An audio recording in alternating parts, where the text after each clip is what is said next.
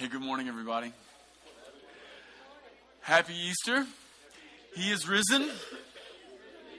Okay, that does not work. Okay, I'm going to say he is risen, and your part is to say he is risen indeed, with some conviction. All right, so here we'll try that again. He is risen. He is risen. Much better, much better. Thank you for scratching my liturgical itch. It means a lot. Everybody good? Everybody good? Awesome. Hey, wasn't the choir great this morning? Yeah. Dude, we were bringing it this morning. Bringing it. Yeah, we should do that more. We should do that more. That's my vote. Not that Hannah listens to me, but it is my vote.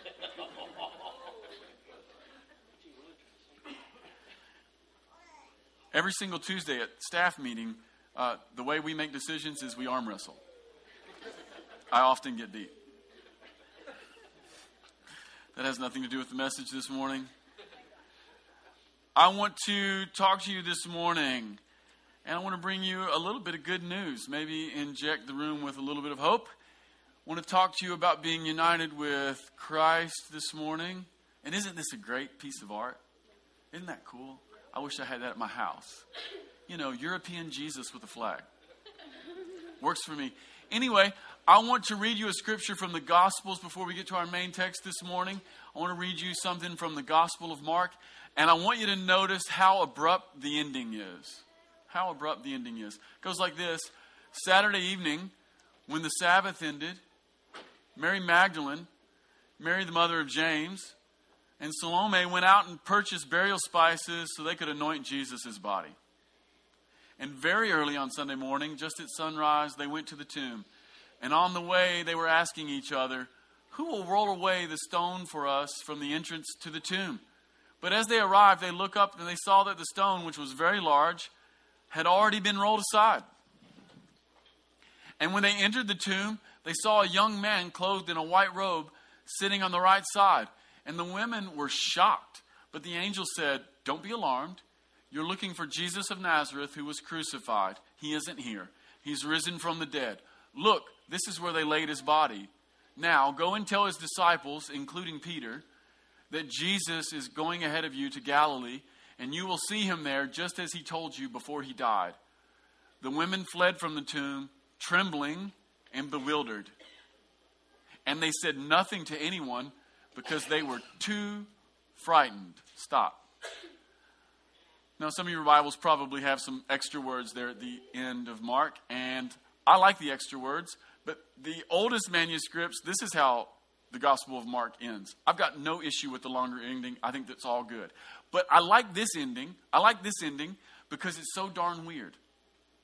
Can you imagine telling the whole story of Jesus and then all of a sudden, verse 8, the women fled from the tomb, trembling and bewildered, and they said nothing to anyone because they were too frightened. End of the book. Is that a satisfying ending? Is it odd? It is odd. It is odd. And notice all of the weird things that are put in there. Jesus is resurrected from the tomb and is mostly trembling, bewilderment, and fear. By the way, if you read all the Gospels, the one word that recurs more than almost any other word surrounding Jesus' resurrection is fear. Good news. But I like this one because it's so darn odd, and it really grabs for us something I want to talk about here on the front end. It really grabs for us this reality that oftentimes when something really amazing happens, we don't know what it means in the moment. Even when you experience it, even when you experience something amazing, even when you're in the room, even when you're there, even when something amazing is happening to you, usually you don't know what it means till later. And also, the greater the experience, usually the longer amount of time it takes to process so that we can begin to get a handle on what does it mean. For instance, everybody in here is a little bit older. We got a couple young ones in here. But everybody here is a little bit older. And for the most part, everybody in the room has gone through puberty. Am I right? I think so. You remember puberty when you started growing armpit hair and smelling bad? If you're unsure, if you don't remember, you should just go and hang out with some middle school kids. They're disgusting. Truly. Puberty is an amazing thing. All of these hormones you didn't even know you had start coursing through your veins. You start feeling things. Things are happening to you. And even though your mom and dad sit you on the couch or at the kitchen table and they have a very awkward conversation with you about what's happening in your body, how many of you understand you don't even know what's happening to you? Even though you've heard the explanation, you can't make sense of it for years. Right? It's nuts.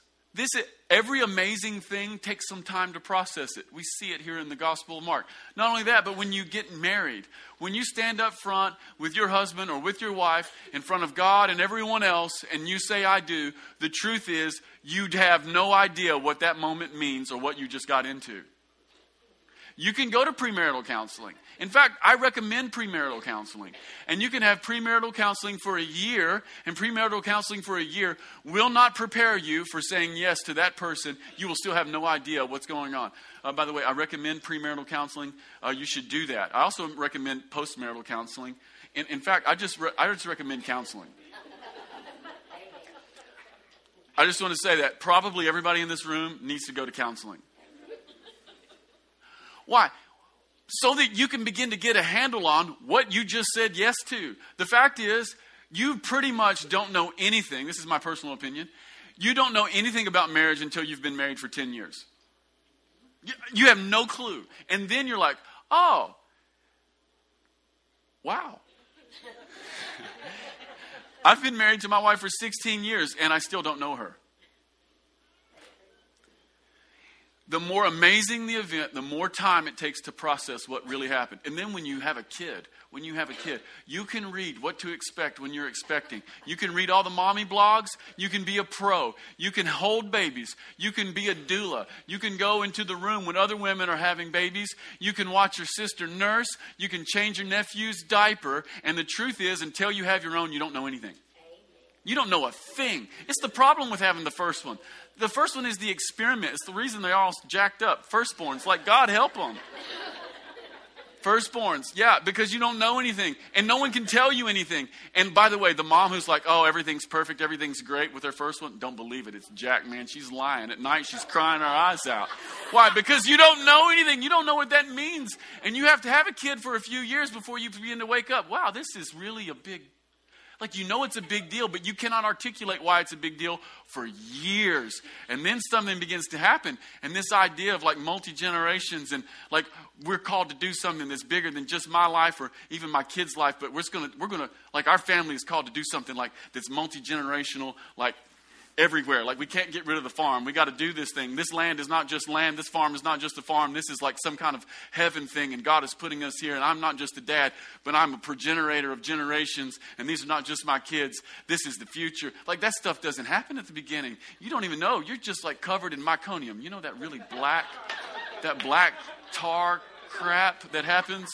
Yeah, I just said crap on a Sunday morning in Easter. Jesus ain't even offended. He knows about it. When you get meconium on your hands, that stuff doesn't come off. You can read about meconium in a mommy blog. You don't know the meaning of it until you have it. You don't know anything. The greater the event, the more time it takes to process what happened. What happened? What happened? Furthermore, for a certain generation of people, people who are even among us this morning, the question that defined their life, and in some ways still defines, not the whole thing, but it's a touchstone. The questions that define their life was this question: do you remember where you were when JFK was shot and murdered? Right? You know what's interesting about the murder of JFK is that if you were alive when JFK was shot, you do remember where you were when you found out the news. It's one of these big events, and in the moment, we know that it carries gravity, but we have no idea what it means. And it actually took us years to begin to process, what did it mean for an American president to get shot in broad daylight in front of his family and God and everyone? What did it mean? Historians looking back on it have told us that the significance, and I actually do agree with this, that the significance of JFK being shot and murdered, aside from just the horror of somebody getting gunned down in broad daylight, was the day that America lost its innocence. But you don't know that on the front end. You feel it, you can't articulate it. What do I mean by that? What I mean by that is this, that a handsome man with a beautiful wife and lovely children shot down in the middle of the street. Part of what that means is that everything was not as perfect as we had assumed. Something hideous was simmering beneath the surface. See, up to that point in America, we were just all convinced that we were perfect. We had a perfect president. He's handsome. His wife is lovely. His kids are pretty. And everything's great. We called it Camelot. And then one day somebody who's crazy comes out and guns him down in broad daylight. And what we realize is it's not perfect. Nothing's perfect. But you can't process that on the front end. It takes years.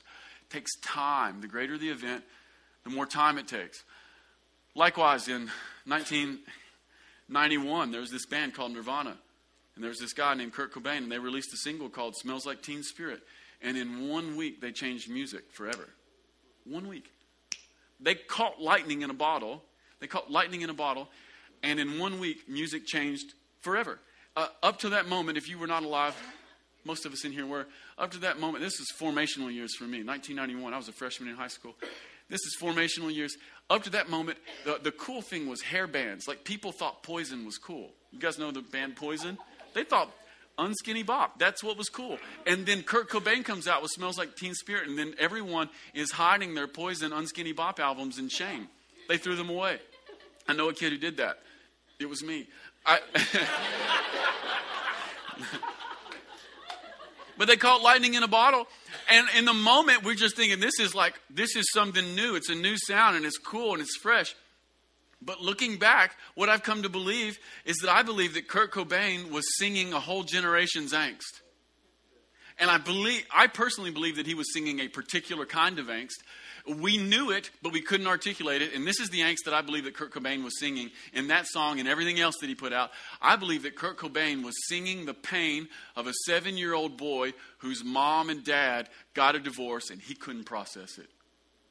In fact, I'll just read you what Kurt said about his mom and dad's divorce. This is what he says. He says, "I remember feeling ashamed when they split up. It was weird. I was ashamed of my parents. I was ashamed that they couldn't stick it out and that they wouldn't stick it out for me.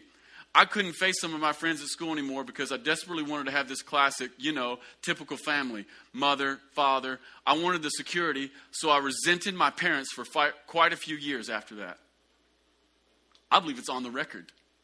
And I believe America is such a divorced nation that we picked up on it and we knew exactly what he was talking about, even if we couldn't understand the words. Does that make sense? The greater, the longer. And it's the same thing. It's the same thing when we come to Jesus' resurrection. It's thrilling. People were excited. They're bewildered. They're scared. They're running out of a tomb with spices on their hands. But it wasn't until later that people were able to begin to get a handle on what exactly happened and especially what it meant. And by the way, this is always par for the course with Jesus. People almost never understand what Jesus is talking about in the moment. We rarely understand what he's talking about later, but if we understand anything, it's always later. I want to read you a piece of scripture out of John chapter 2. This is early. This is Jesus. He's having a little chat with his best buds. He says, "All right, destroy this temple." And he's talking about the giant temple in Jerusalem. He says, "Destroy this temple, and in 3 days I'll raise it up." What?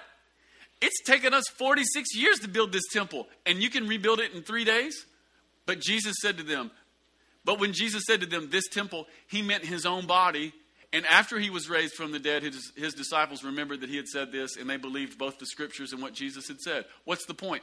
Oftentimes what God is up to, you don't understand in the moment. It's a dramatic experience. You feel it. You can't articulate it. It takes time.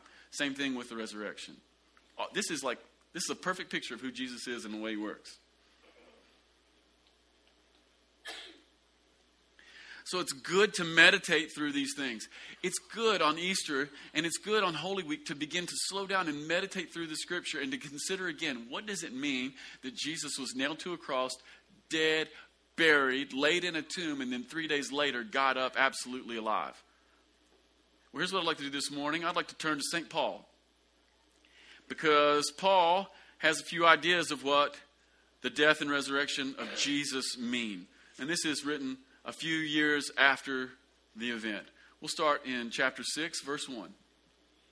We're going to read 11 verses here. Paul says this, well then, should we keep on sinning so that the grace of God can show us more and more of his wonderful grace? No, we're jumping right in the middle of an argument that won't make any sense now, but it will later.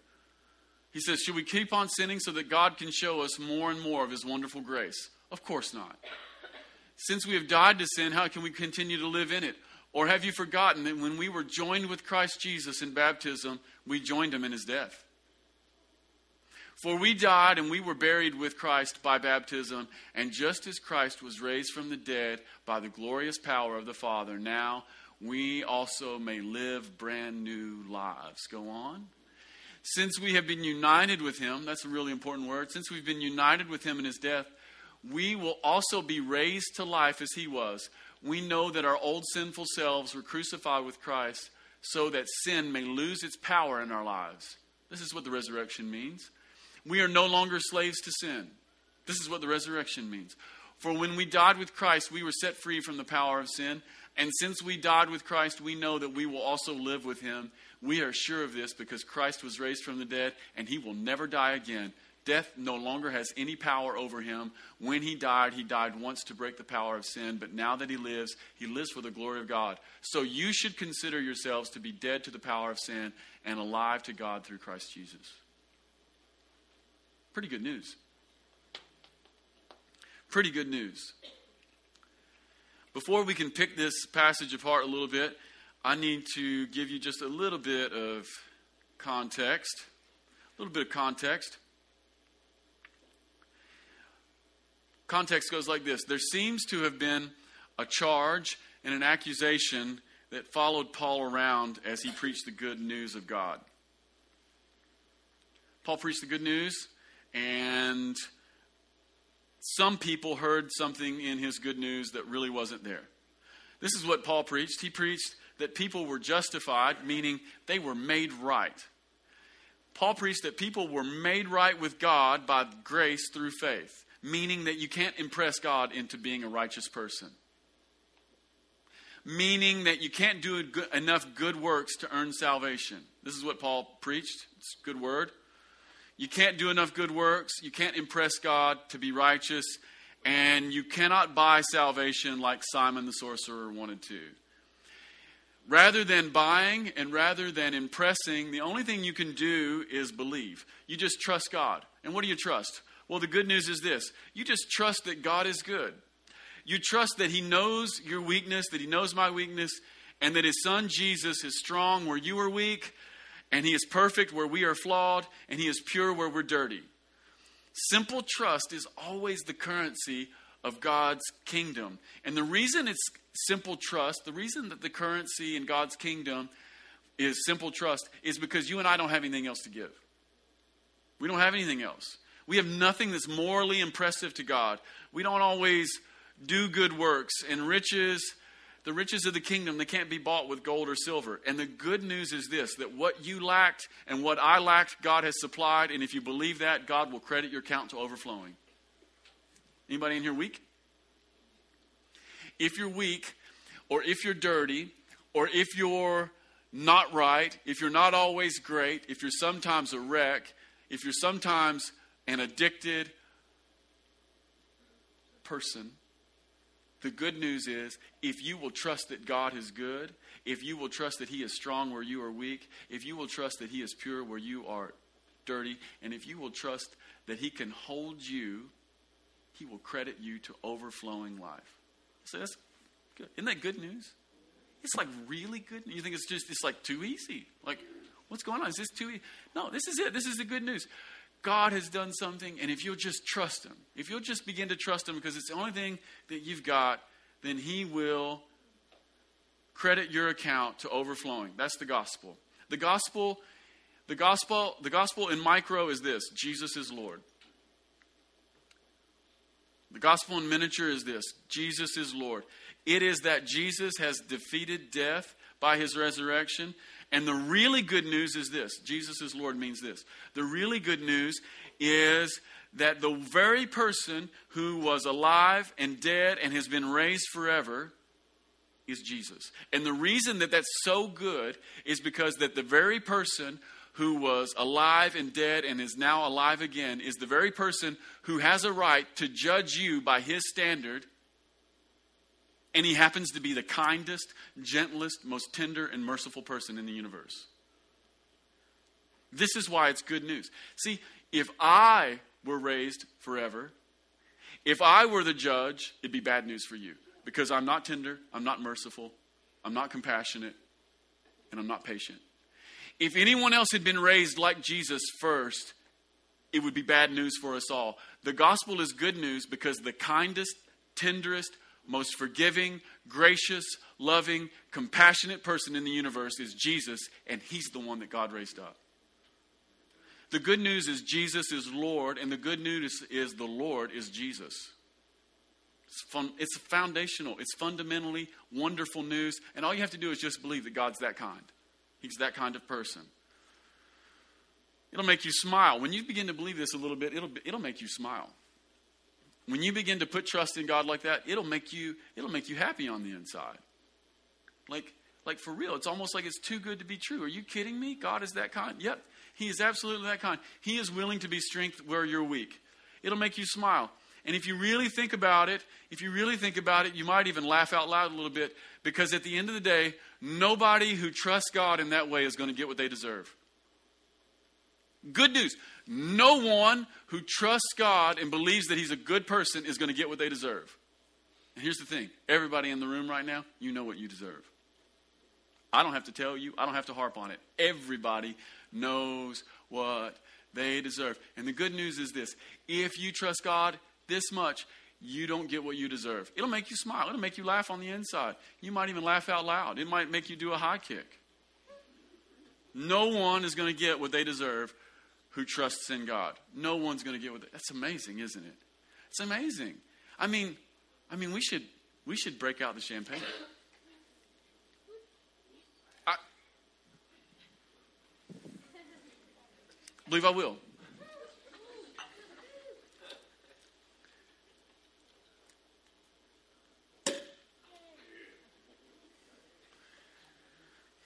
In case you're wondering, this is real champagne. This ain't sparkling grape juice. TC, you just hang on.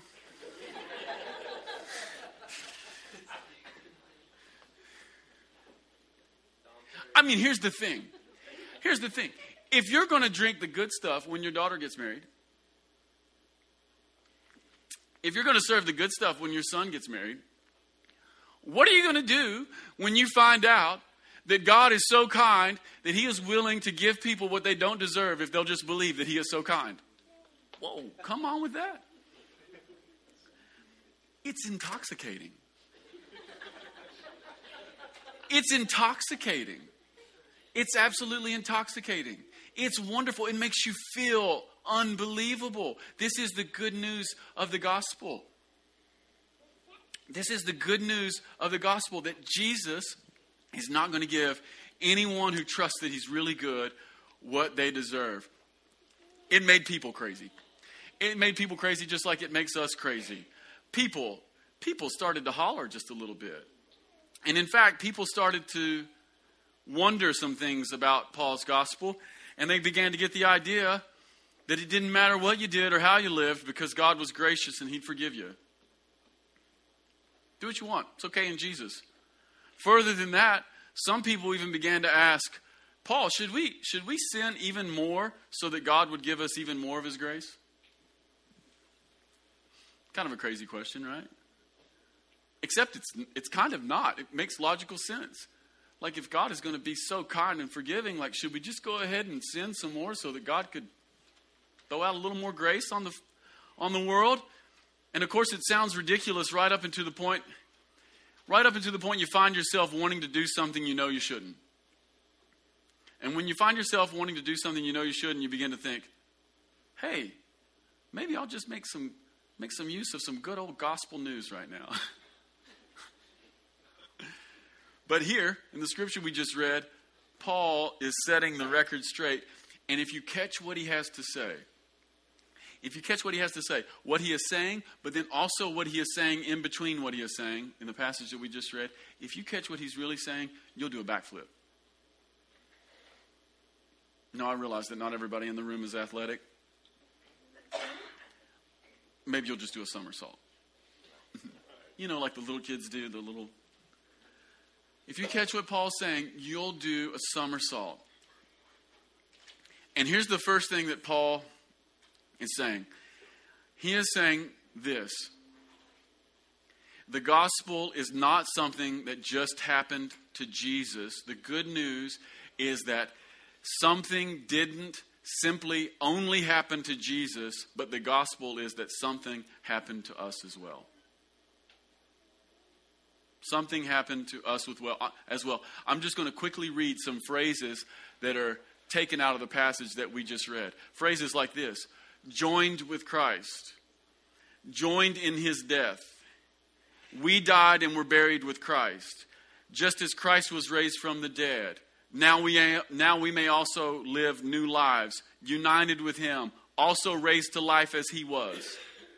Are you seeing a theme here? Also raised to life as he was. Our old sinful selves were crucified with Jesus. Hope you're seeing this. We are no longer slaves to sin. Already. You are already no longer a slave to sin. For when we with Christ died, and then onward he says, since we died with Christ, we will also live with him. See, the good news this morning is that every single thing that happened to Jesus somehow happened to you.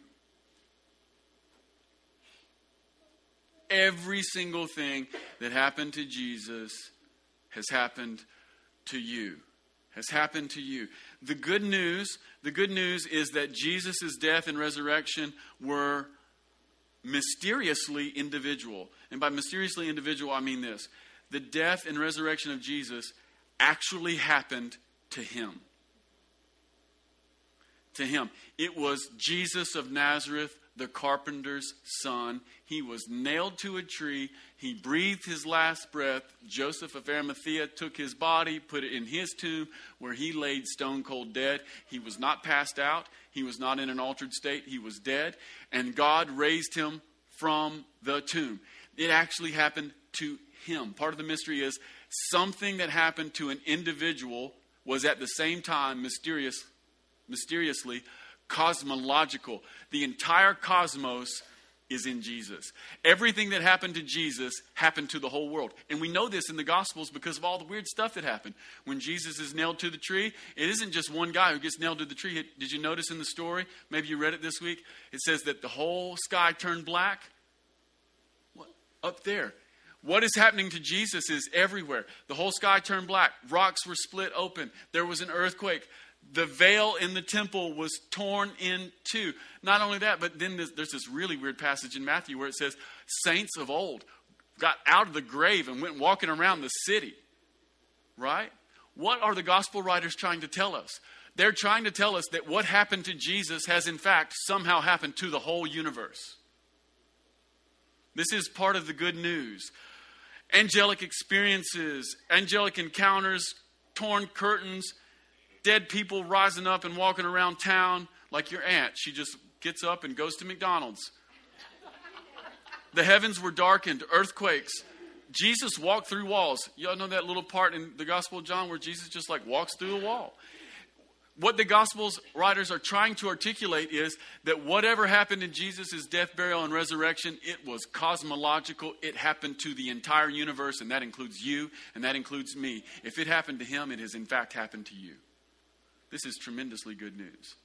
Tremendously good news. Now, I also need to tell you this, especially here in the South, many people believe that God has raised Jesus. Far fewer believe that God is raising us.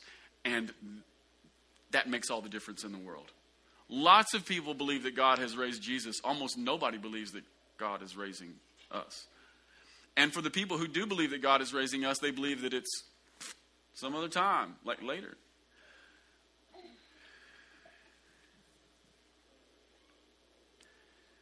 God is calling us to believe something even more. Now, I will tell you that what we're talking about this morning is a now and a not yet reality. Now and not yet. If you look at verse 3, look at what Paul says. He says, have you forgotten that when we were joined with Christ Jesus? Is that past tense or is that future tense? English majors? Past tense. If it's past tense, does it mean that it's real now or later? The answer is yes. It's real now and later. The truth is, this is a now and a not yet reality. Verse 3, this right here is a now reality. You were joined with Christ Jesus. You have been joined with him. Verse 4, for we died and were buried with Christ by baptism. You have already died and you have already been buried with Jesus. And baptism is this wonderful picture. And then if we look at verse 5, we catch a little picture of the not yet. Paul says we haven't been united. That'd be now. But then he also says we will also be raised to life as he was, meaning not yet. Everybody in here is alive. You haven't died, but one day you're going to be raised up. There is a now and a not yet component to this. And if you read the first 11 verses of Romans chapter 6 really carefully, one of the things you're going to realize is this. Number one, there's a now and a not yet to this deal. But the thing you're going to realize more than anything is that most of it is now rather than later. I don't have time to go through that, but most of it is now, if you read it really carefully. And what it means to live in a now and a not yet reality is this. It means that you and I live in tension. It means that we live feeling pulled in two directions. Anybody in here ever feel pulled in two directions? Listen, the further you go with Jesus, the more you begin to give your heart and your mind and your body to the good news of the gospel, the more you are going to feel the tug. You are going to feel the now and the not yet. You are going to feel the age to come pulling you, and you're going to feel the very present realities settling you here. It is an okay and it is a normal thing to feel the tension and to feel the pressure of two realities that don't seem to want to mix like oil and water, but are in fact joined.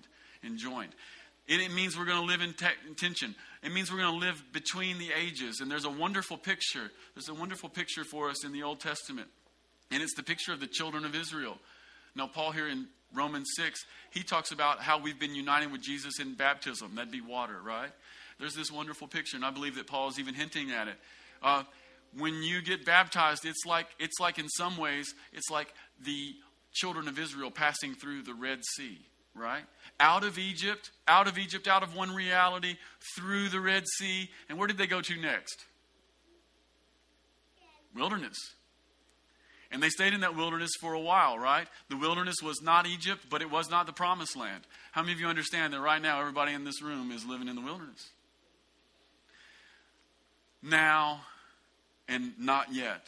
Now and not yet. There are some things in God that he's going to do later, but man, there's so much that he's doing right now. And how many of you understand that all the supernatural stuff was in the wilderness?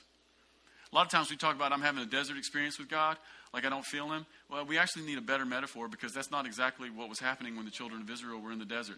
When they were in the desert, they had a cloud by day, they had a fire by night, they had his presence in visible form. They had manna on the ground every single morning. When they complained about that, they got more quail than they could eat. Radical provision. When they went into the promised land, that's when God said, hey, I'll see you guys later, you do it on your own. He was there, just different way. We need to rethink some of this. What does it mean to live in now and not yet? Part of what it means to live in now and not yet is it means to live in a supernatural atmosphere.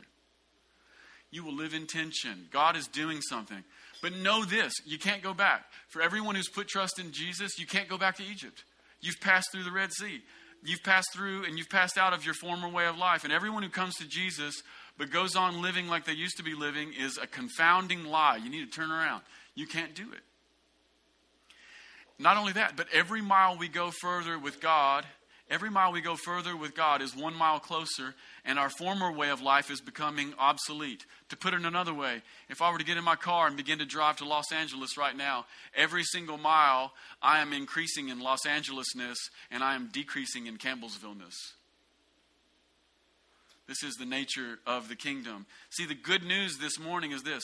The good news is that you don't have to live your life in the way that you used to, and you don't have to live your life in a way that is becoming increasingly unfashionable for the age to come. You don't have to show up in the age to come wearing MC Hammer pants, a Michael Jackson jacket, and a silk shirt. You guys remember the early 90s when everybody wanted MC Hammer pants and a silk shirt? Maybe you didn't. I did. I was that guy.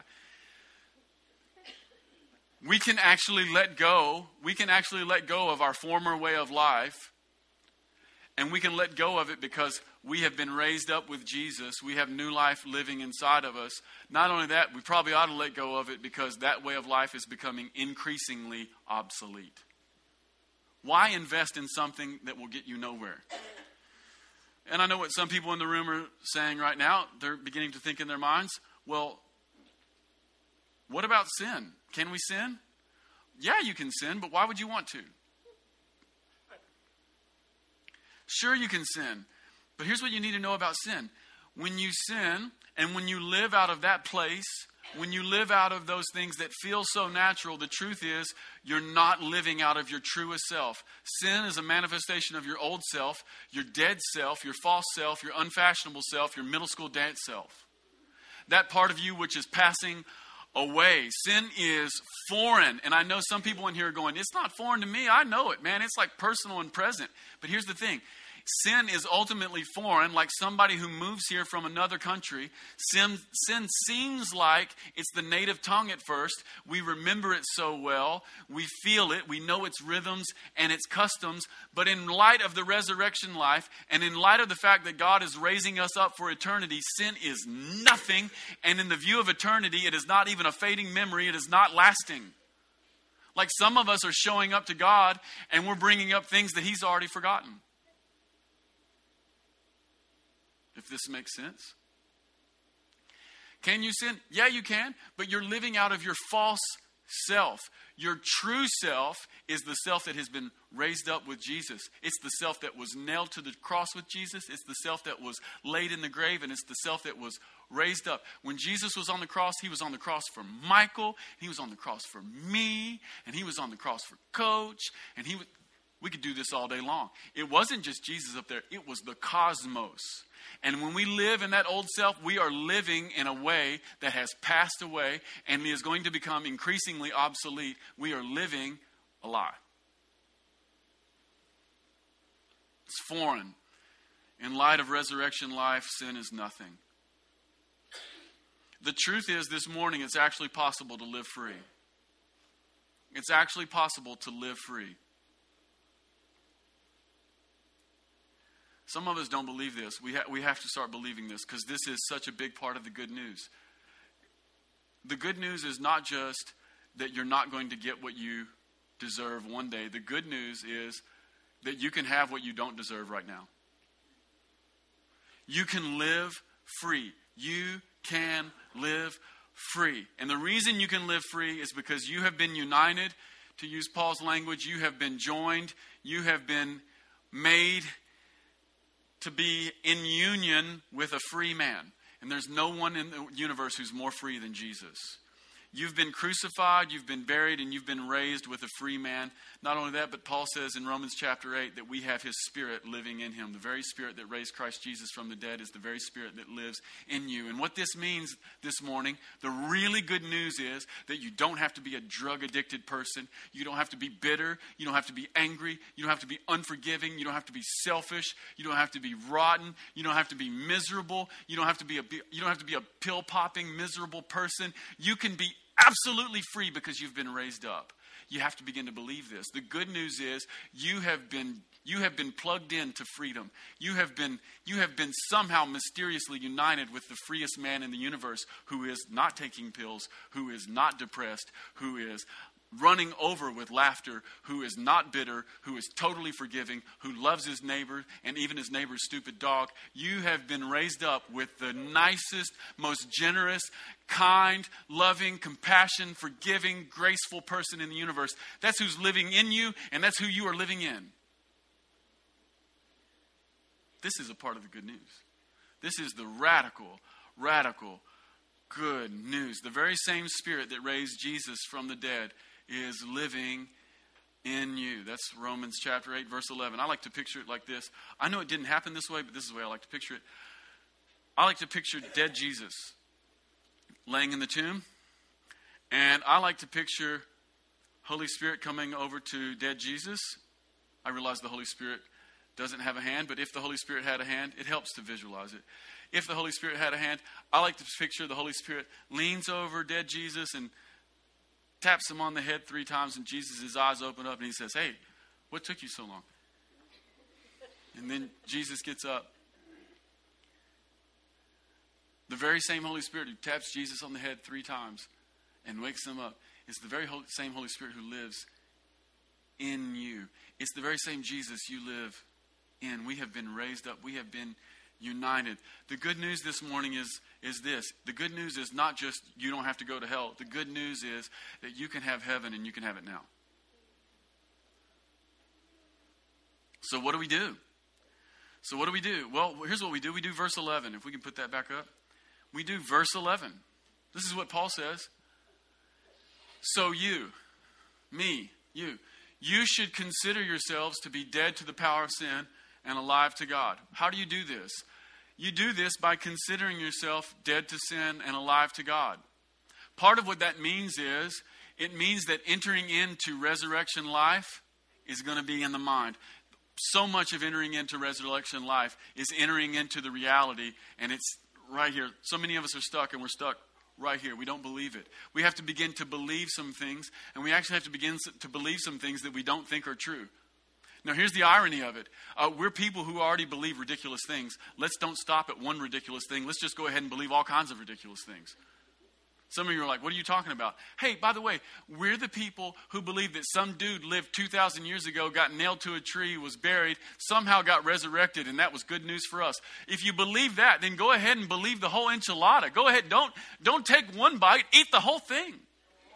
Come on, like, don't be offended by something that sounds too good to be true. Don't be offended by me telling you this morning that you can be a free person. Don't be offended this morning by me telling you don't have to be addicted to this stuff. Don't be offended this morning by me telling you don't have to be an internet pornography person.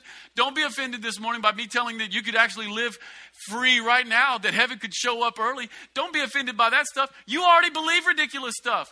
We already believe that Jesus woke up 2,000 years ago and it meant something good for you. Let's just eat the whole meal. Come on. Let's sit down. Let's don't take one bite.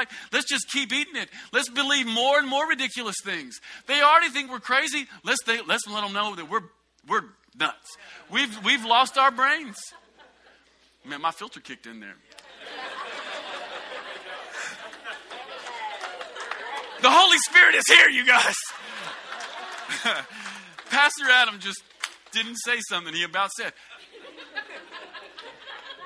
Some of y'all know what I about said too. And we just rebuke that in the name of Jesus.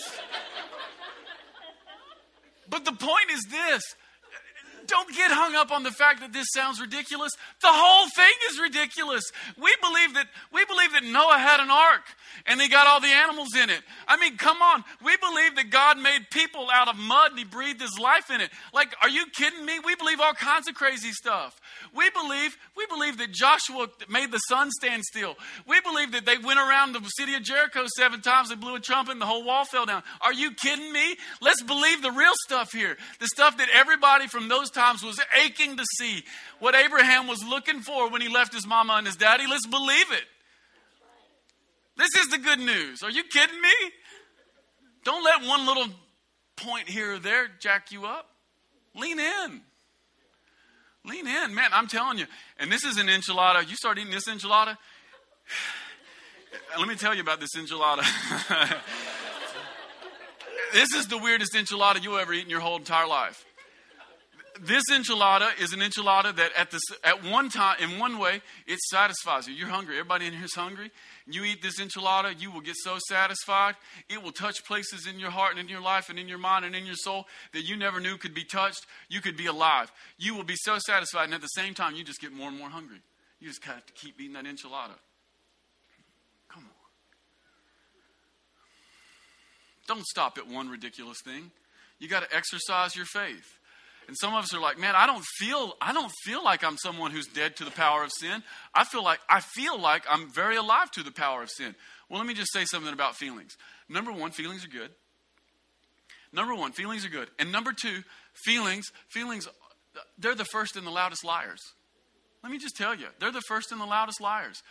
You got in by faith, and you will continue on by faith. It's not like you exercise a little bit of faith up front, and then we just coast the rest of the way. Heck no. Until we come out of the desert, until we come out of the wilderness, until we walk into the promised land, until Jesus shows up, until then, it's going to be faith every step of the way. You can't come in by ridiculous and hope that you're going to get there by intellectual astuteness. You come in by ridiculousness. You enter in by ridiculousness. You keep going by ridiculousness. You come in by faith. You keep going by faith. It doesn't become smarter at the end of the day. And by the way, this story, it ain't going to be satisfying for some people. You just have to keep going. Don't get hung up on one ridiculous thing. Let's just go ahead and eat the whole enchilada. The other thing I would like to say about consider yourselves to be dead to the power of sin is this. It's not always easy. In fact, it's a lot of times it's really hard and it's slow. We've been taught that a lot of this stuff is fast and easy. It's not fast and easy. The reality is fast and easy. The feeling is slow and hard. Some of us right now, we're just really struggling, and you feel like you're alive to sin, and you feel like there's no resurrection life in you. And here's the deal. The transition of feeling not that into the true self of who you really are in Jesus, that may take a while, and that's okay. Lean in. Don't be put off by the fact it's a little bit difficult. Listen, y'all, the valuable stuff is oftentimes difficult. If it's easy, everybody'd have it. If everybody have it, it's worth nothing. Like, let's lean in. Let's lean in. Some of it is not easy. Sometimes it's hard. Sometimes it's hard to untrain ourselves, but we can. It's slow. It's not always easy, but it is possible. And so the Easter proclamation this morning is this. Jesus was dead, but now he's alive. And so are we. And don't ever leave off the so are we part. Most Easter sermons are just Jesus was dead and now he's alive. That's good news. But the really good news, the reason that he was dead and now is alive, the reason that God has a smile on his face is because you are alive. He was dead, but now he's alive, and so am I. Before you go to bed tonight, you ought to shout that at your neighbors. See how that goes over. See, everything that's happened to him is happening to us. We have been joined to eternal life. We have been married to the life that is stronger than death, and God will not divorce us. We are being transformed. We're being transformed right now, right here, from the inside out. Jesus said a little bit of yeast hidden into a lump of dough. You're the dough. His kingdom is the yeast. It is going to work all the way through, whether you feel it, whether you see it, whether you know it. Just start believing it. Not only that, but you and I are alive with a particular kind of life. It's not just life that doesn't end. It's not just a succession of years, but it's a particular kind of life. Eternal life isn't endless years only. Eternal life is the compassionate, gracious, merciful, forgiving, happy, joyful, not bummed out life. That's what eternal life is. That's the good stuff. By the way, endless years of more misery that you're already experiencing doesn't sound like heaven, sounds like hell.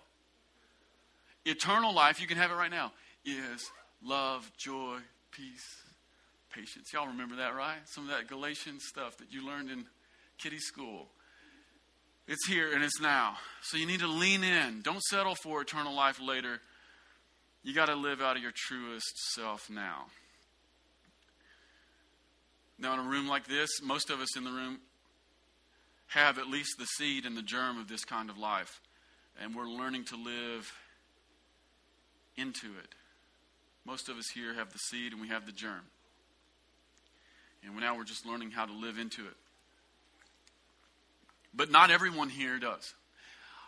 I'm sure that in a room this size, that there are some people in this room who have never begun to believe that Jesus did something and that it included them.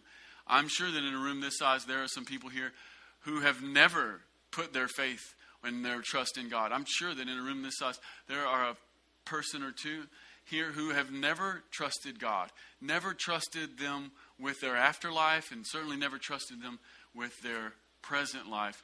And if that's you this morning, you need to trust Jesus. You need to go ahead and do that.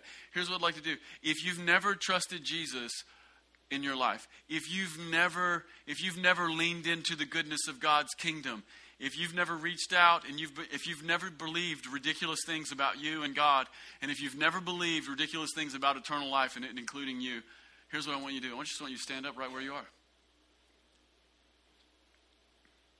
Anybody here never believe ridiculous things and you need to? Anybody? If that's you, just stand up right where you are. I'm going to take a moment. I'm in no hurry. We're already late for lunch. Early for dinner, baby. Anybody here who needs to say yes to Jesus and begin to believe something ridiculous? By the way, we had new life spring up in first service. Why not second? Come on with that. It was awesome. Anybody?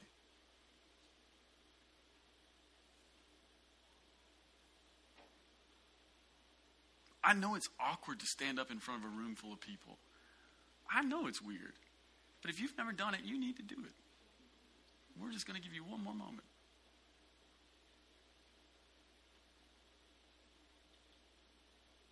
Okay, here's what we'll do. Everybody stand up. I'm going to pray a prayer.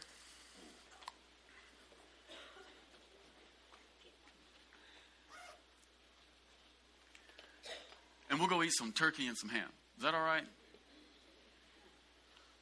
Jesus is into that, by the way. All the Gospels agree that when Jesus got up, one of the first things he did is went to eat. Jesus could hang out in the vineyard. He gets it. Hey, why don't you do this morning? Why don't you just put your hand on your heart? Let's pray some ridiculous stuff. Lord, would you open up our hearts and our minds to begin to believe insane things that make no sense? God, we ask that you would give us grace to not only believe the ridiculousness that you got up and it included me, but God, we ask that you would give us grace to believe that we could live free right now. God, we ask that the kingdom of the heavens would begin to break into this present age. God, we ask that the goodness of your life would begin to course through our veins.